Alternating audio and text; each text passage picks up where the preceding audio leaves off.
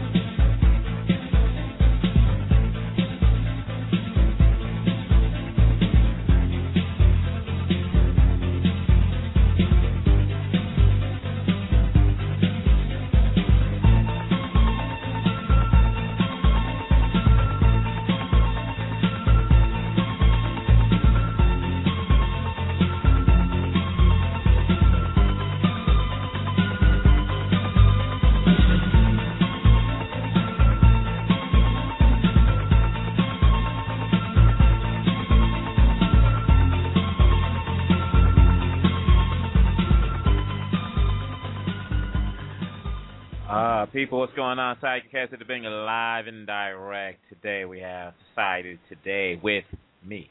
How you guys doing? I want to say a happy Independence Day, 53rd year of independence for the Democratic Republic of the Congo, my country of birth. Born in Kinshasa, I'm Kinwa, coming by way of Bujimai, Kasai, come way of Minyamba, over there in Kindu. What's going on, people? What? So I want to say happy anniversary, happy Independence Day to all my Congolese out there and our true supporters of Congo and all you Zazas, as we call the Zairians, and when it was Zaire back in the day. So, hey, I'll give you a little shout-out on the music side, let you know what's going on, and then we're going to do our thing. So, anyways, people, today we've got a few things we're going to cover. I think this is, season, oh, my God, what season is it? Season 5, I think we've started already. So I want to thank you for your support and what have you. We're going to cover a few things today. Some politics, some domestic stuff, international stuff, entertainment stuff. I believe Superman came out. In fact, I think a few movies came out these last couple of days, and we're going to. That reminds me about a comment that Spielberg and George Lucas made some time ago in reference to the industry, and we'll cover that also. And we're going to talk about some sports. What's been happening? Oh, my man, Aaron Hernandez with the New England Patriots. It's like, oh, my God. We will get to that later on. So, people, what is happening with you guys out there? Talk to me. How you doing? How's the weather? All my people in California, I know you're dying right about now because it is way, way too hot out there for what is happening. I mean, it is not even funny. It is not even funny. So, I think it's about 90 degrees downtown L.A., and I believe it's about 150 degrees up in the valley. And let me tell you, I think a friend of mine, Mimi, said back in the day, there's hotter, and then there's the valley, which is hell. Because if it's 90 in Los Angeles, downtown or Hollywood, in the valley it's about a good 150. So let me tell you, it's no joke. Now, let's get on to some stuff here, some domestic politics. You know what's been happening these last couple of days, the big Supreme Court ruling on Proposition 8 and Defense of Marriage Act. It's been getting a lot of people's vibe negative in terms of, they think it's the end of the world, and, it's getting the people who've been very supportive of both measures being struck down in reference to gay marriage and federal benefits for those who are of the gay or lesbian community, transgender. There's one more, I'll say LGBT, bisexual, but let's get straight to the words here of what's been coming from the Supreme Court. Also, immigration is making that move, coming from the Democratic side. Now they have to go over to the Republican side, and it should be very interesting. I do have my thoughts on that, and we actually did talk about this some time ago. I believe it was last year I did a 3-part series on immigration that actually has been downloaded, I think, a lot. So, you can probably go back to those shows, and, if you'd like to know my opinion, you could always ask me. I have my views on the whole thing, and me being an immigrant and also being here in the U.S., soon to be a naturalized citizen after being here for so long as a permanent resident. But, for me, it's just the situation we'll talk about later on. And then, there's a lot of movies that's coming out. But let's get on to them stuff here. First thing came up, first off, for you guys that want to give me a buzz, 646-595-2892. 646-595-2892 if you want to reach out. I think our lines are doing well today. I think there's no issues or anything like that. If you want to come and chat with me, that's no problem. You're more than welcome to do that. We talk about anything. My thoughts are unedited. Your thoughts are unedited. As long as we keep it clean.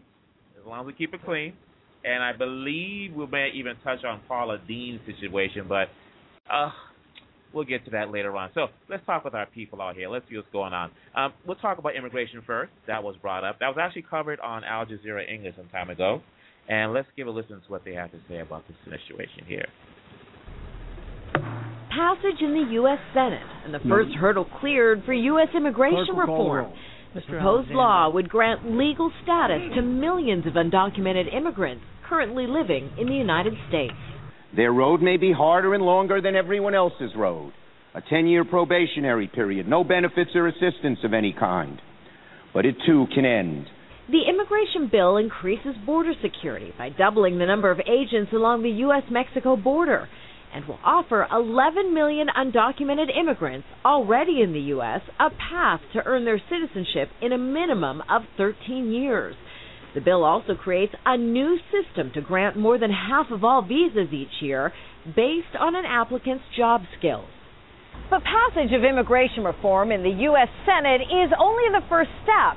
The bill must still clear Congress's lower chamber, the House of Representatives, and that is proving more difficult. The legislation is controversial. With millions of Americans still out of work, there's concern the bill rewards those who entered the U.S. illegally. Well, jobs are in short supply. It would have an adverse effect on the nation's most vulnerable population, in particular people of color, people who are working in low-wage jobs, low-skilled jobs. The top Republican in the U.S. House of Representatives says he wants to act on immigration reform, but won't vote on what the Senate passes. Instead, the House will pass its own version of the legislation sometime this year. For any legislation, including a conference report, to pass the House, it's going to have to be a bill that has the support of a majority of our members. But most Republicans in the House oppose the Senate's legislation, which offers citizenship to undocumented immigrants. Democrats are unlikely to support a bill that doesn't provide that option. That makes it doubtful immigration legislation in the U.S. in its current form will ever become law. Kimberly Halkett, Al Jazeera, Washington. Some words from Al Jazeera English. And the gentleman you heard speak was Jack Martin. He's from the Federation of American Immigration Reforms, and it's a subject he actually speaks on quite frequently, and I think that's something that's overlooked in reference to, okay, on one side we want to give legal status to millions that are in the country illegally in the shadows of society, like some people like to say. On the other side, you have like so many Americans that are out of work. So now, particularly for those low-wage jobs, and people, often say, well, these are jobs Americans don't want to do anyways. That's not really true. Let's clear that. Let's kill that nonsense. That's not necessarily true. So as he referenced, you're creating more competition for less, for the less amounts of jobs out there among so many who are out of work. But before we continue on, let's see what CBS Online had to say. But again, that gentleman on Al Jazeera English, his name was Jack Martin, Federation of American Immigration Reform. So let's see what CBS Online had to say about this some time ago. Cheers in the Senate gallery and cries of "Yes, we can" after the sweeping immigration bill was passed Thursday. But the overhaul is far from certain. Nancy Cordes is on Capitol Hill this morning. Nancy, good morning. Good morning, Anthony. And now all eyes are on the House to see what they will do. Just like the Senate, they have had a big bipartisan group of lawmakers working on reform, but unlike the Senate, they have not been able to reach a deal, and that has forced Republican House leaders to chart their own path forward. The bill as amended is passed. The bill the Senate passed Thursday leaves no part of immigration law untouched, spending billions to seal the border and putting illegal immigrants who are here already on a decade-long path to citizenship if they pass a background check and pay fines. This bill is not perfect, but it's a really good solution, in my view, to a very difficult problem. But Republican leaders in the House say their approach will look much different, tackling each element of reform individually. I would not support a special pathway to citizenship. Virginia's Bob Goodlatte is chair of the House Judiciary Committee, which has been working on bills to create an agricultural guest worker program, expand visas for highly skilled immigrants, and track down immigrants who overstay their visas. He says House Republicans have not yet come to a consensus on what to do about the nation's 11 million illegal immigrants. The main goal, he says, is to avoid a repeat of 1986, when an immigration bill signed by President Reagan legalized 3 million people, but failed to live up to promises to secure the border.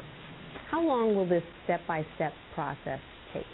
Well, what we say is until we get it right. We've gotten immigration wrong in the past, and it's not worth going down that path again if we can't get it done right.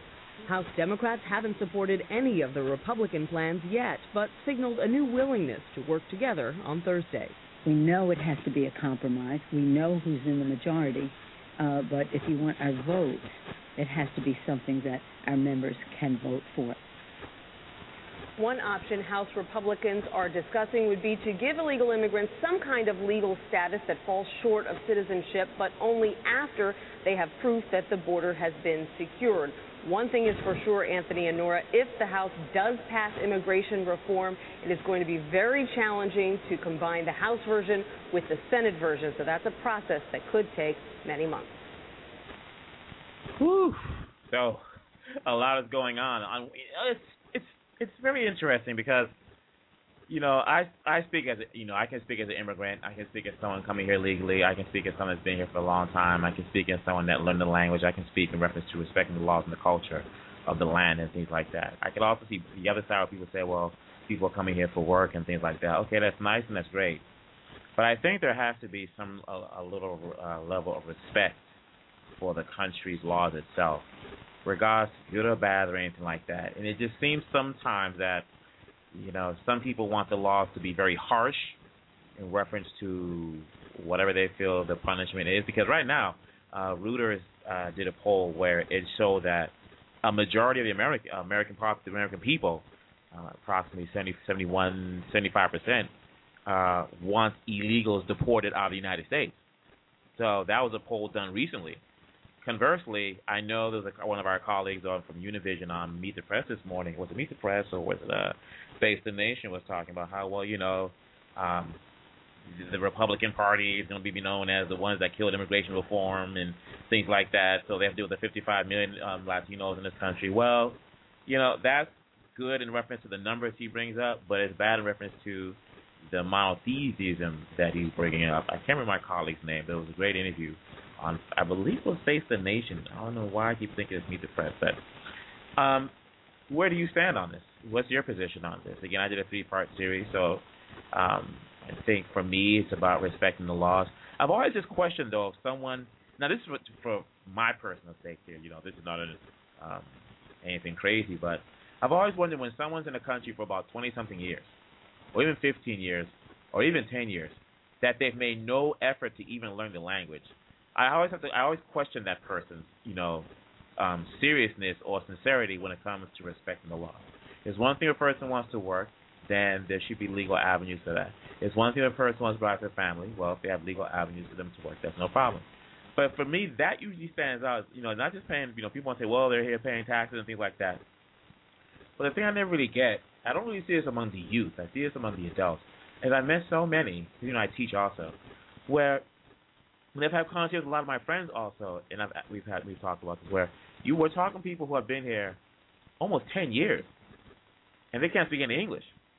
So it's like, are you saying that you don't want to be part of the fabric of America, or Is this person saying that, they just don't value the language? Because I know when a lot of my friends go down to Mexico or Latin America or even parts of Africa, because I think the mistake with the immigration conversation has been that they want to portray it as being a Latino face on it. They may be the largest group of undocumented or illegal immigrants in the country, but there's so many immigrants from other countries. And I feel that by painting with just one face, it's creating an us versus them in reference to those who are here legally or American citizens versus Latinos, because that's the face. And even Governor Richardson, when he was on Meet the Press, I believe 2 weeks ago, the first thing he articulated, he said was, well, speaking as a Hispanic. And I've never really enjoyed that when I've seen, when they talk about immigration, they just show the Latinos, like they don't show anybody else. So I think a lot of these news outlets are actually doing a disservice by not portraying the immigration struggle as a multi-ethnic movement, what have you, like the civil rights movement. We knew it was for our black American brothers and sisters, but they always made sure that they showed that how in their marches, whatever, that everybody came out to support.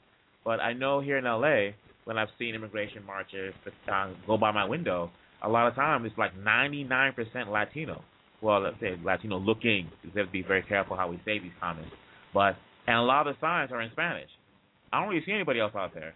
So if I'm living in Nebraska and I'm turning on the TV and I'm looking at these marches, I'm thinking, oh, it must be just the Latino who are undocumented. But there's so many immigrant groups in this country that I think one mistake that I think what's hurting the movement is for immigration reform is that because they've always portrayed they only show our Latino brothers and sisters when they talk about immigration, they're creating the image that it's only a Latino matter. It's almost like Black History Month. When Black History Month comes out, you see all these black professors and intellectuals and academics speaking. The minute it's over, they go right back to the shadow of society. So, what can you do from there? Hey, let's take our first little commercial break here before we move on. So, a little music, if you don't mind. Let's see. I'm kind of like in a laid-back flow, so let's groove a little bit to this. Eye Against Eye.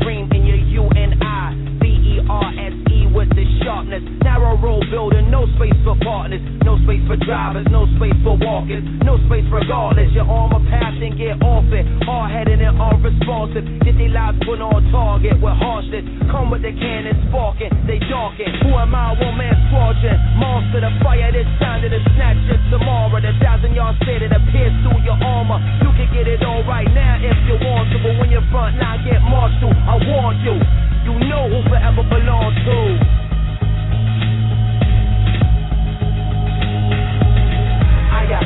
I against time. Flesh in my flesh, your mind of my mind. To overcome all war won't survive. My image is reflecting the enemy's eye, and his image is reflecting mine at the same time. I against I. Flesh in my flesh, your mind of my mind. To overcome all war won't survive. My image is reflecting the enemy's eyes, and his image is reflecting mine. Survive, survive, survive, survive, survive, survive, survive, survive.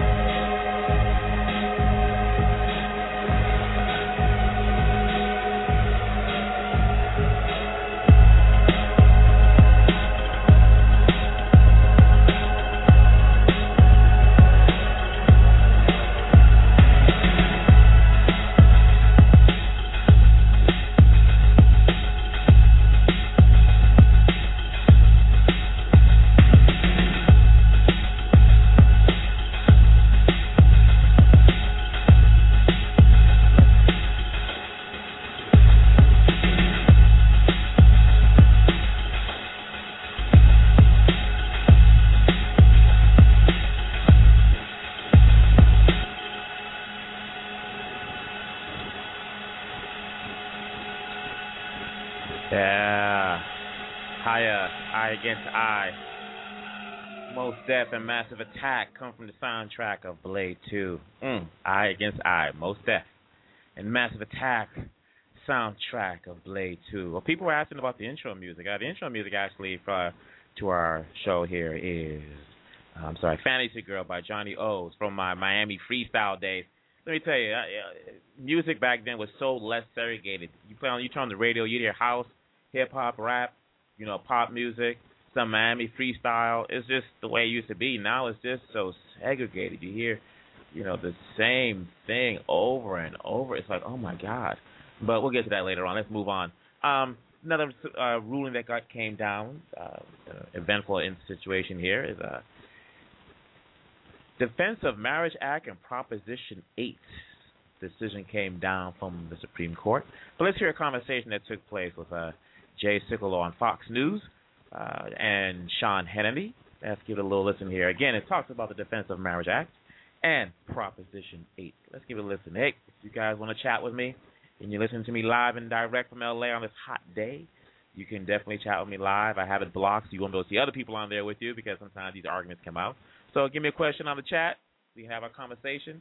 Do what we do because, hey, look, it's about you. It's not just about me. I like to hear different points of view. Again, 646-595-2892. Again, Jay Sekulow on Fox News with Sean Hannity, Defense of Marriage Act and Proposition 8. See what they have to say.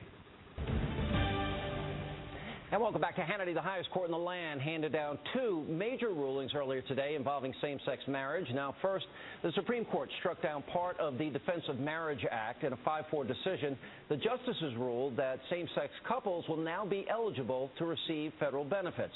Now, Justice Anthony Kennedy wrote the majority opinion, and he said that the law, quote, places same-sex couples in an unstable position of being in a second-tier marriage. But Justice Antonin Scalia, who read part of the dissent, said the court did not have jurisdiction to hear the case in the first place. Now, he said, quote, there are two parts to the majority's opinion. The first explaining why this court has jurisdiction to decide the question, and the second deciding it. Both of them are wrong, and the error in both springs from the same diseased root, an exalted notion of the role of this court in American democratic society. Now, the second major decision that was handed down had to do with California's Proposition 8. Now, the justices decided in another 5-4 ruling that the petitioners did not have the jurisdiction to appeal to the lower court's ruling. This effectively paves the way for same-sex marriage in the Golden State. Here with reaction from the American Center for Law and Justice, Jay Sekulow, and attorney Catherine Lombardo. Jay, your take on both of these, sir? Not shocked with either one, actually. I think that in the Defense of Marriage Act case, it's important to realize that what was at stake was just the one provision, which is if a state allows same-sex marriage for same-sex couples to marry, they are to be given benefits under federal benefit rules, not the state rules, but under federal laws. That's not really a shock, and there's a federalist argument, in fact, that that should be up to the states in the first place. What was not challenged in the Defense of Marriage Act, which is still the law, was Section 2, which says that if there's a same-sex marriage performed, say, in New York State, it doesn't have to be recognized in Texas if Texas doesn't recognize same-sex marriage. So not a real shock there, and there's kind of a federalist approach. I think Justice Scalia's dissent, especially the first part, dealing with really should the court have even heard the case, brings up the whole separation of powers, this idea that the courts are not supposed to be the final arbiters of these decisions. The Proposition 8 case, Sean, is a punt. I mean, the court said there's no standing, so there's no merits decision here. It sent it back down, not even to the Court of Appeals, but rather to the district court.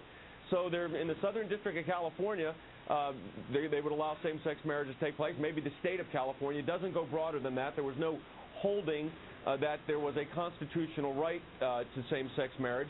So, again, not surprised at that one either. I thought the standing issue was significant in that case, and apparently a split majority, conservative and liberal justices, joining together on this. This did not fall on ideological lines. Catherine, what's your reaction?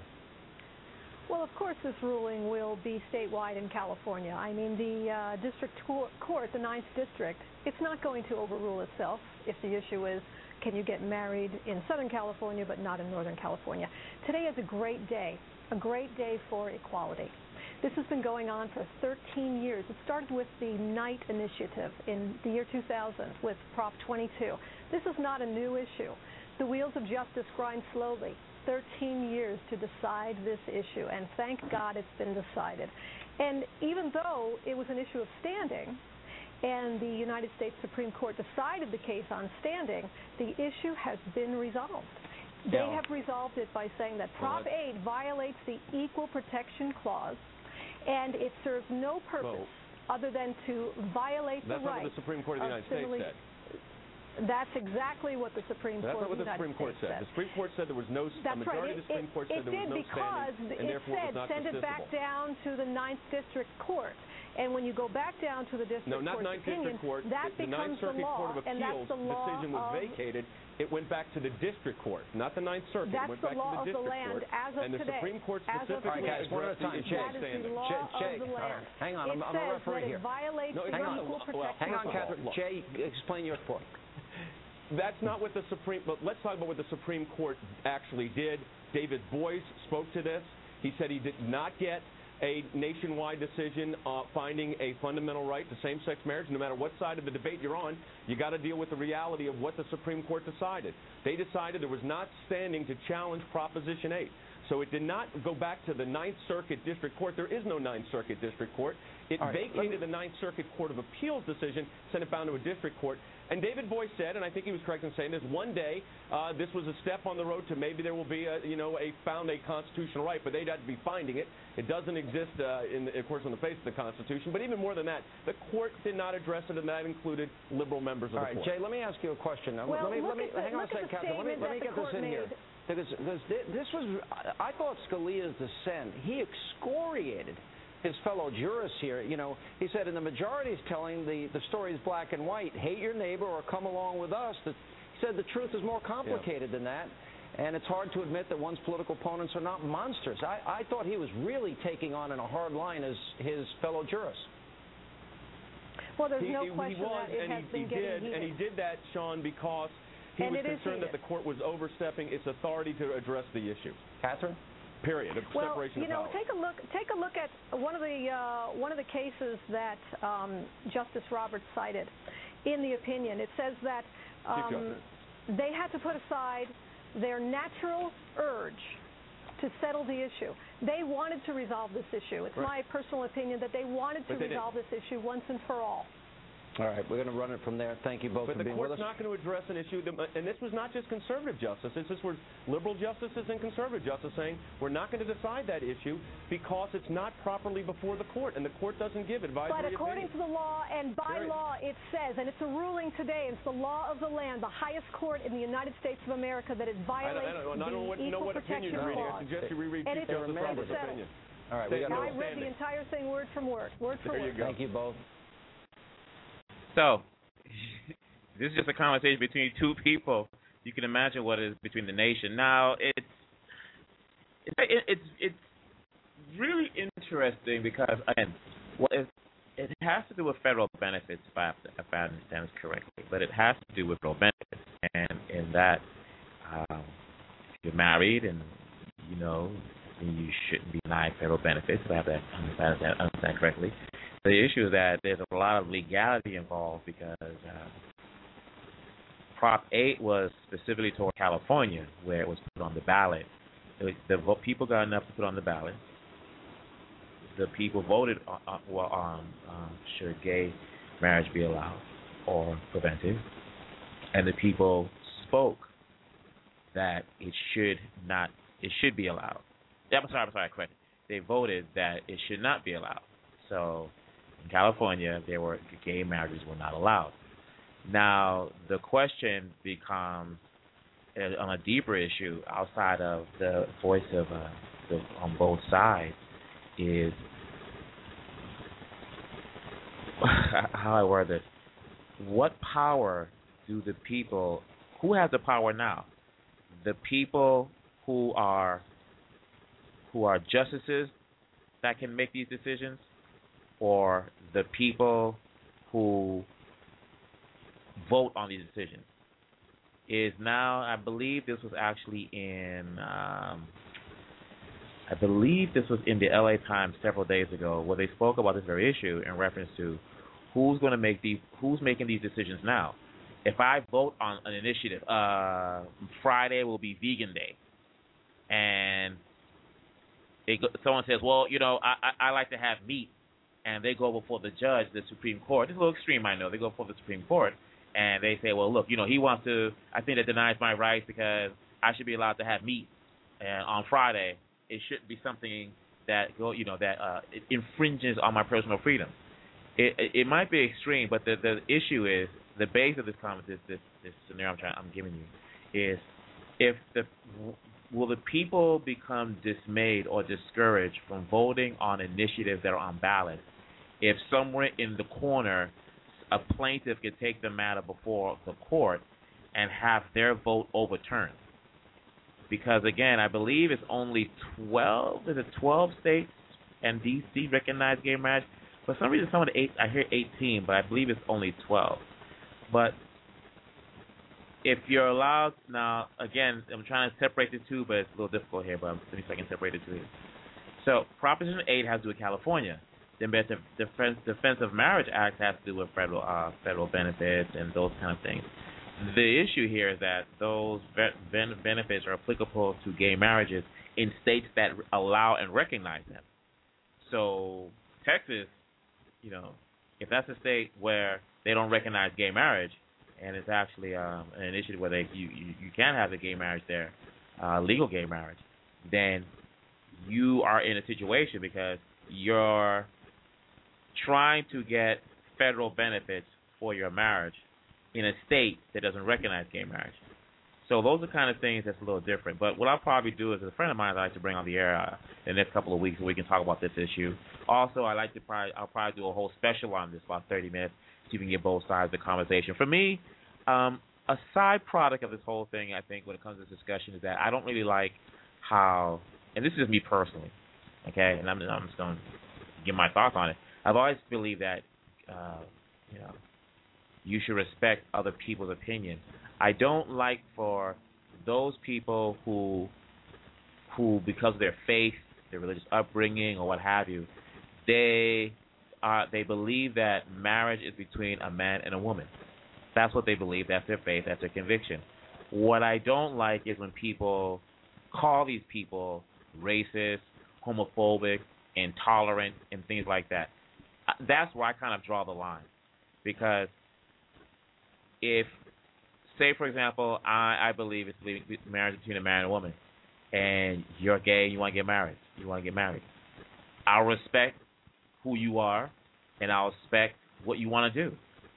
That's not going to make me dislike you. That's not going to make me hate you. That's not going to make me go protest and call you whatever. I'll respect that.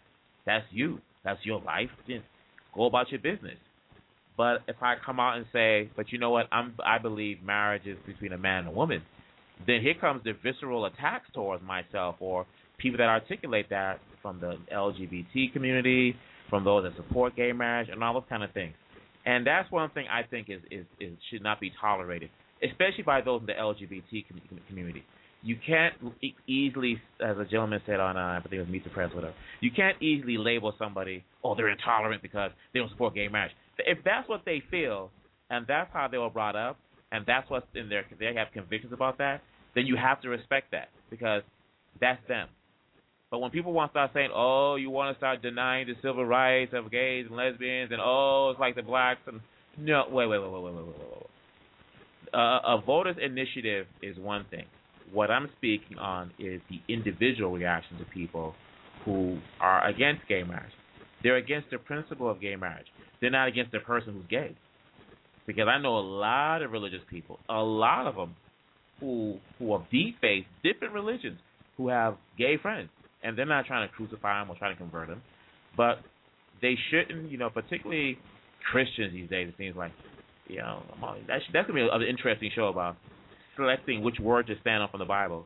But if you're gay or lesbian or whatever, and you want to get married or whatever, and that's what you want to do, that's your life, that's your business. It's not going to affect my life in any kind of way, regardless of what it may feel, whatever. But if my friend says, hey, look, I believe it's between a man and a woman, and you want to call him intolerant, homophobic, or racist, whatever, then I'm going to have a problem with you because that's disrespectful. And I think we need to have those conversations. And I would really like to see the LGBT community come out and speak against those people who are very visceral in their hatred of anybody that's against gay marriage, whatever. So for me, it's like, look, let's just respect each other. The issue of people's rights being taken away, whatever, or, the power of the vote, the issue for me, besides, immigration, and the Defense of Marriage Act, and Prop 8, is where are the jobs? That's what I want to know. Where are the jobs? Let's take another musical break here.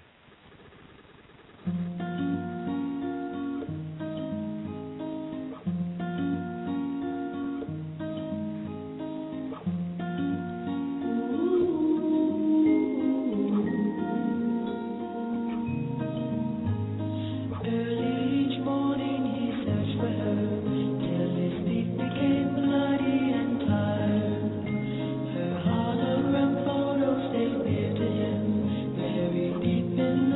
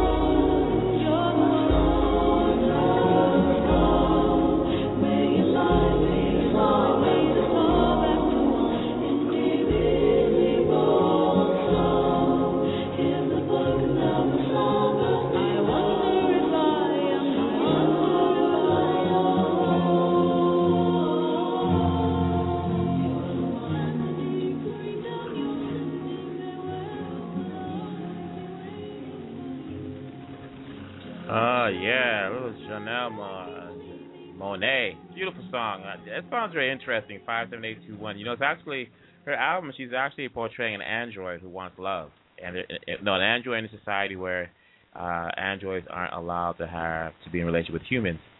And it actually was the inspiration for me to write the Synthetic Project, because I like that storyline in reference to that society, and she's really into it. So I definitely like to do something with her on that subject, because the Synthetic Project is kind of like along those lines. So it's very interesting. I had written that piece that I actually had this song in my head. So it kind of played as like temp music for the script.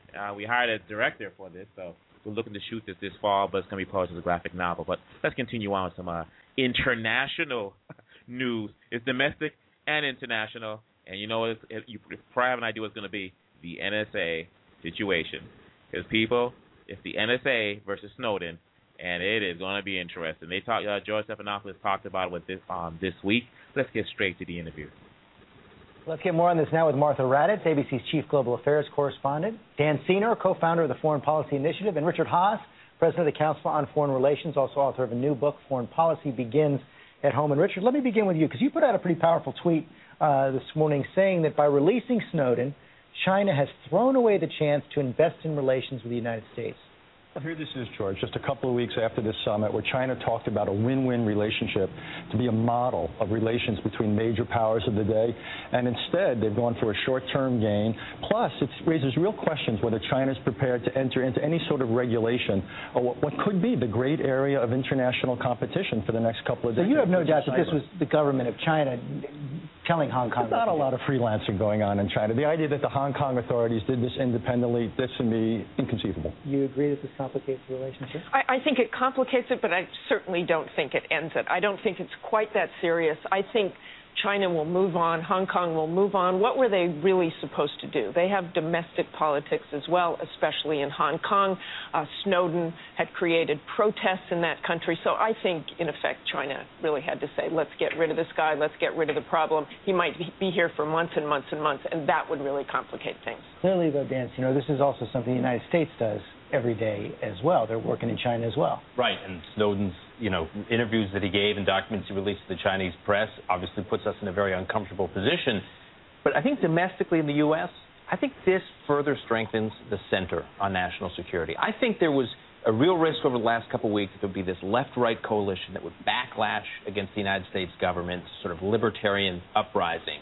And I think Snowden just traveling around the world, flying to these anti-American capitals, behaving the way he's doing, further strengthens. I think the center is holding right now in the U.S., and I think that's a positive development. How about the great irony here that he's complaining about the United States and all these things the United States is doing wrong, and he might end up in Venezuela? Good luck, pal. Right. But one of the stunning things from we just heard from General Alexander, Richard, is that, he conceded, those alarm bells didn't go off. And I think a lot of people shake their head and go, how could this possibly happen? A fairly low-level guy in Hawaii gets our top secrets. But what the general also said is true. We've got this system that depends upon millions of people, some full-time in uniform, some full-time civilians, some contractors. And there's always going to be a couple of weak links, and we're vulnerable to that, and there's no way to ensure the security when you've got all these individuals, particularly so many people in the tech world, as Dan said, come at it with this libertarian ethic that big government is bad, individual privacy is paramount no matter what.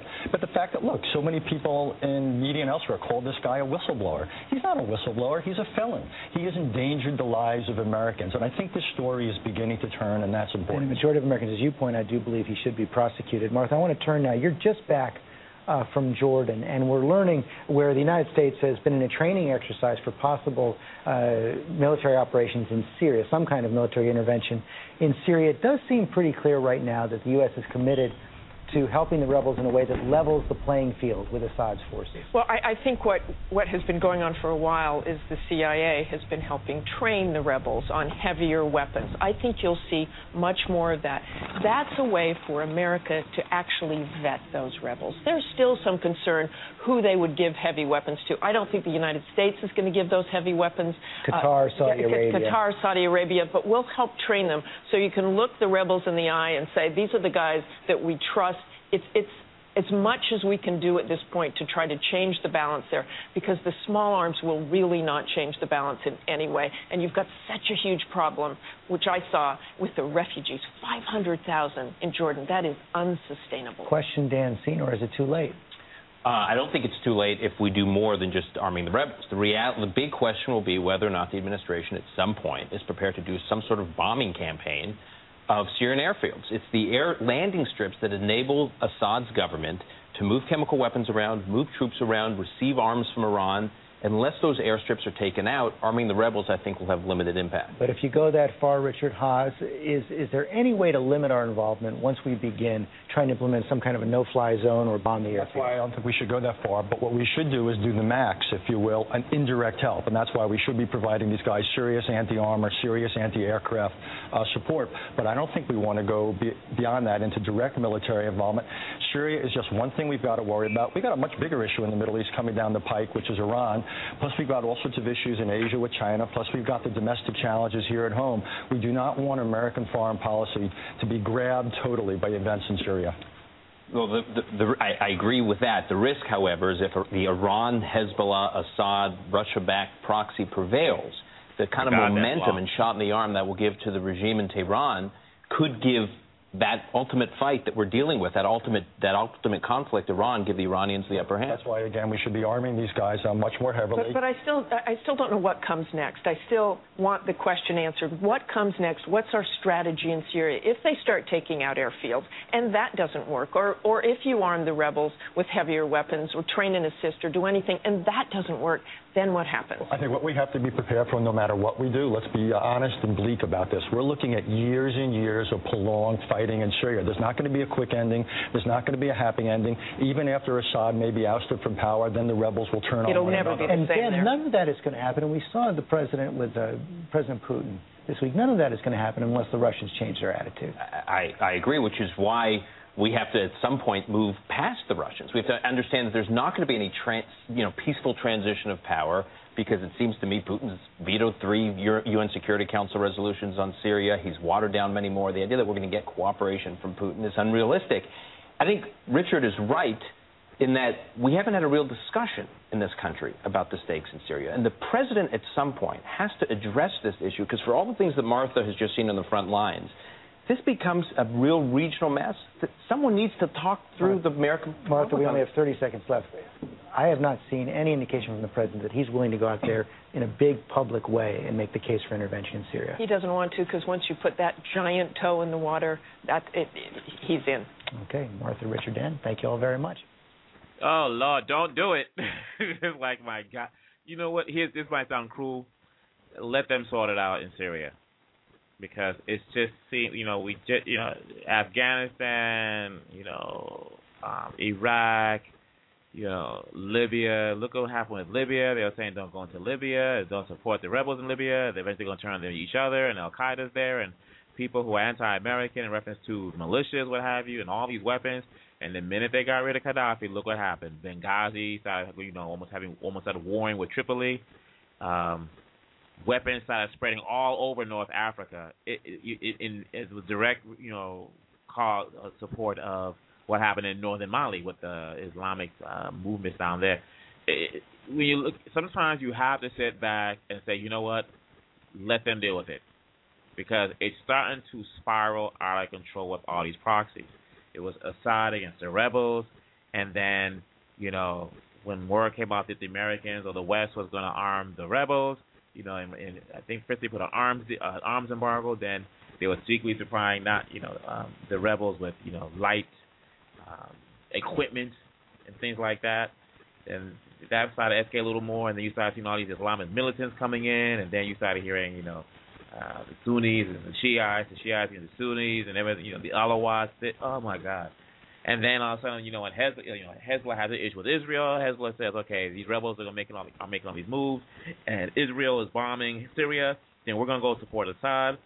The Hezbollah comes in, supports Assad. They get home, I believe it was Homs they got back, or another strategic town they got back, and now they're going to go into another big town.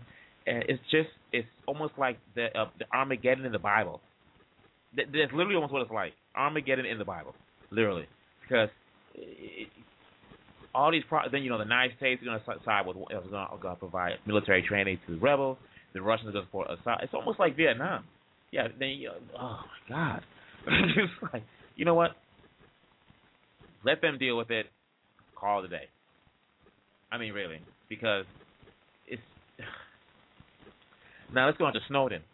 This is what happened. A high school guy who was in the military.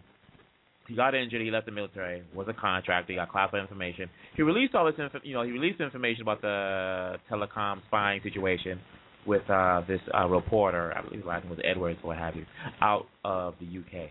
Now the guy who interviewed him out of the UK is very interesting because he's always had I believe his name is Greenwood. What have you? His name is can't remember his first name, but we'll say Mr. Greenwood. Has always reported on the Americans, spying on people, wiretapping on people, illegal searches in terms of getting information, all kinds of things.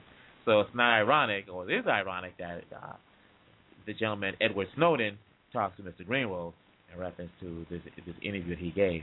Now, what I found very interesting is when the moderator, the host of Meet the Press, whose name escapes me this morning, asked him a question in reference, asked Mr. Greenwood a question in reference to, hey, you're pretty much aiding and abetting a felony. What's your role in this as a journalist or whatever? Oh, my God, Mr. Greenwood, I wish I had the clip here. He was so offended. He's like, well, look who's calling each other a journalist, and it just went on and on. This is what it comes down to. Edward Snowden released information in reference to the United States doing illegal wiretaps, checking out cell phones. But let me take back the word illegal, because apparently they got the permission from a federal judge to do limited tracking information, what happened. The thing gets a little hairy when it turned out that the National Security Agency was also spying on their European allies, specifically the Germans. And if y'all know the Germans, they ain't trying to have something like that. They're really, after coming out of Nazi Germany, they're not really into, a police state in reference to getting information illegally. So this thing has expanded. Snowden was in Hong Kong. He left from there to go to Russia, and everybody's feeling that the Chinese forced the Hong Kong officials to say, get him off the country. He went to Russia. But he's not technically in Russia. He's at a Russian airport. He's not technically in the Russian airport. He's in a waiting room at a Russian airport. And he's actually stuck there. So, the United States is telling the Russians to hand him over. The Russians are trying to decide what to do with this. They probably at this moment have already been working to find out what information he does know. So they can get, more secrets. If he talks to the Chinese, no one knows. He says he's going to release more information, and now he's trying to figure out a way to go to Ecuador, but Ecuador says up to Russia whether they're going to let him leave Russia. Let him leave the waiting room at the Russian airport in Russia. So this big mess, but it all comes down to you have all these contractors with top security clearance, and as this General Edward Snowden said, if he had the phone number for President Obama, here's this little information, he could hack his cell phone. So the issue on the table for the people is, do you agree with what Snowden did? Are you against what he did? Or is there actually a middle ground here? Yes, the United States should be allowed to spy on their citizens to gather information as they try to combat terrorism. Conversely, on the other side, they shouldn't, stop looking at our foreign neighbors. I mean, it's a little bizarre in that nature. So that's the situation where it stands right now. And as we sit here at 7:54 p.m., June 30th, Congo's Independence Day, by the way, 2013, the 53rd Independence Day, by the way, for Congo, Edward Snowden is sitting in the waiting area at a Russian airport in Russia, trying to get to Ecuador, but now people don't know what to do. And according to President Obama, when the plane leaves Russian airspace, he is not going to scramble some jets to force the plane down. Though I believe Nixon would, I don't think President Obama is that gangster lean. So let's move on to some other stuff as we wind down this show, people. Let's give you a little clip here if we can, but we don't have that much time, so what we're going to do is we're going to talk about some sports news. Oh, my God. Aaron Hernandez, tight end for New England Patriots, was arrested on charges of murder. First off, let's come back a little bit. My Boston Bruins lost Game 6 in the Stanley Cup Finals. Yes, I'm heartbroken, but it was a valiant effort considering how many players on the Bruins were seriously injured. Congratulations to the Chicago Blackhawks. I have a lot of respect for them as Original Six, but I have more respect for them when the ownership of the Chicago Blackhawks took out a full-page ad thanking the Boston Bruins, thanking the Boston Bruin organization, thanking the Boston Bruin fans, and thanking the city of Boston for the hospitality and the love that they showed the Chicago Blackhawks when they came to Boston. That really touched me because I've never seen something like that. And I was hoping that maybe one of the players would do it on ice when they was getting the Stanley Cup, but, let's speak about that also. I've never watched a video of them raising the cup on the ice. I never plan to watch the video of them raising the cup at Garden. Nothing. I don't want to see it. Too painful. But I do appreciate the fact that when the Bruins are out there waving the sticks to the fans, that the Bruins fans were just repeating the chant, "Let's go Bruins," and they would say they were loud. I saw a clip of that. They were loud, and more so how the fans there gave applause. They applauded the Chicago Blackhawks as they carried the Stanley Cup around TD Garden, around the rink. So I give them respect, a lot of love. But I refuse to watch them raising the cup on Boston ice. Anyway, Aaron Hernandez was a star tight end for the New England Patriots. Signed a $40 million contract extension. He has a fiance, and I believe he has a new baby, living in a beautiful house in Massachusetts. A couple days ago, actually about a little over a week ago, Odin Lloyd, semi-pro football player, his body was found about a mile away from where Hernandez lives, in Industrial Park. They found the body. There's an investigation. A couple days ago, they arrested Hernandez. Everybody thought he'd be arrested on obstruction of charges. No, he was arrested on charges of murder. They found his accomplice, one in Connecticut. They got the extradition for him to come back to Massachusetts. They found another accomplice in Florida, who they now, I believe, have extradited or are in the process of extraditing back to Massachusetts. This is bizarre. This guy had everything. But apparently what happened is that, the theory, because, motive is lacking, that apparently Odin Lloyd, rest in peace, brother, his funeral, I believe, was the other day, and his football team came out and showed love. Odin Lloyd apparently talked to a group of people that Aaron Hernandez had problems with. But people are theorizing that he may have said something that would tie Aaron Hernandez to a double homicide that took place, I think, in 2012, if I recall correctly. I may be off a year. So they're saying that for 4 days, 4 days later, Aaron Hernandez killed the guy. Odin Lloyd was in the car with Aaron Hernandez, apparently. He sent a text message to his sister, and he texted, "Guess who I'm with?" The sister wants to know who. He typed NFL. There's a picture of Aaron Hernandez holding a Glock, a self-picture of him holding a Glock 9 in his house. Why he wants to take a picture like that is beyond me. When the police came to check the house security system, the cameras were destroyed, everything was destroyed. And then on top of that, when they wanted his cell phone, they turned in the cell phone, destroyed. Then on top of that, when they was able to extract some video from the home security system, there is Aaron Hernandez walking back into the house sometime after Odin Lloyd was killed, if I recall correctly. In other words, sometimes you just can't trust anybody. Now, it's not about a motive in this case. It's about the casings were found in the car that you rented for your friend. Where is the gun? All I'll say is, Aaron Hernandez, I don't know what he was thinking. He wasn't thinking. We'll talk about this another time. Our time is running out. But all I want to say is this to anybody out there that's doing anything shady around me. If you do anything around me, I will disown you. I don't know you. I'll never hang out with you. Don't think I won't rat you out. Stay away from me. This guy had everything going, and because he wanted to go the way of the gangster, he is now in jail on murder charges. He'll probably end up doing a plea bargain to testify against the other two. He'll probably be found guilty as accomplice to a homicide. One is found guilty of accomplice after the fact. But the thing that was very interesting is that right after he was arrested, 92 minutes later, the New England Patriots, cut him. And they were shocked, thinking it was only going to be an obstruction of justice. No, it turned out that he was being charged with murder. Ladies and gentlemen, Society Today with Saeed Dabenga, live and direct.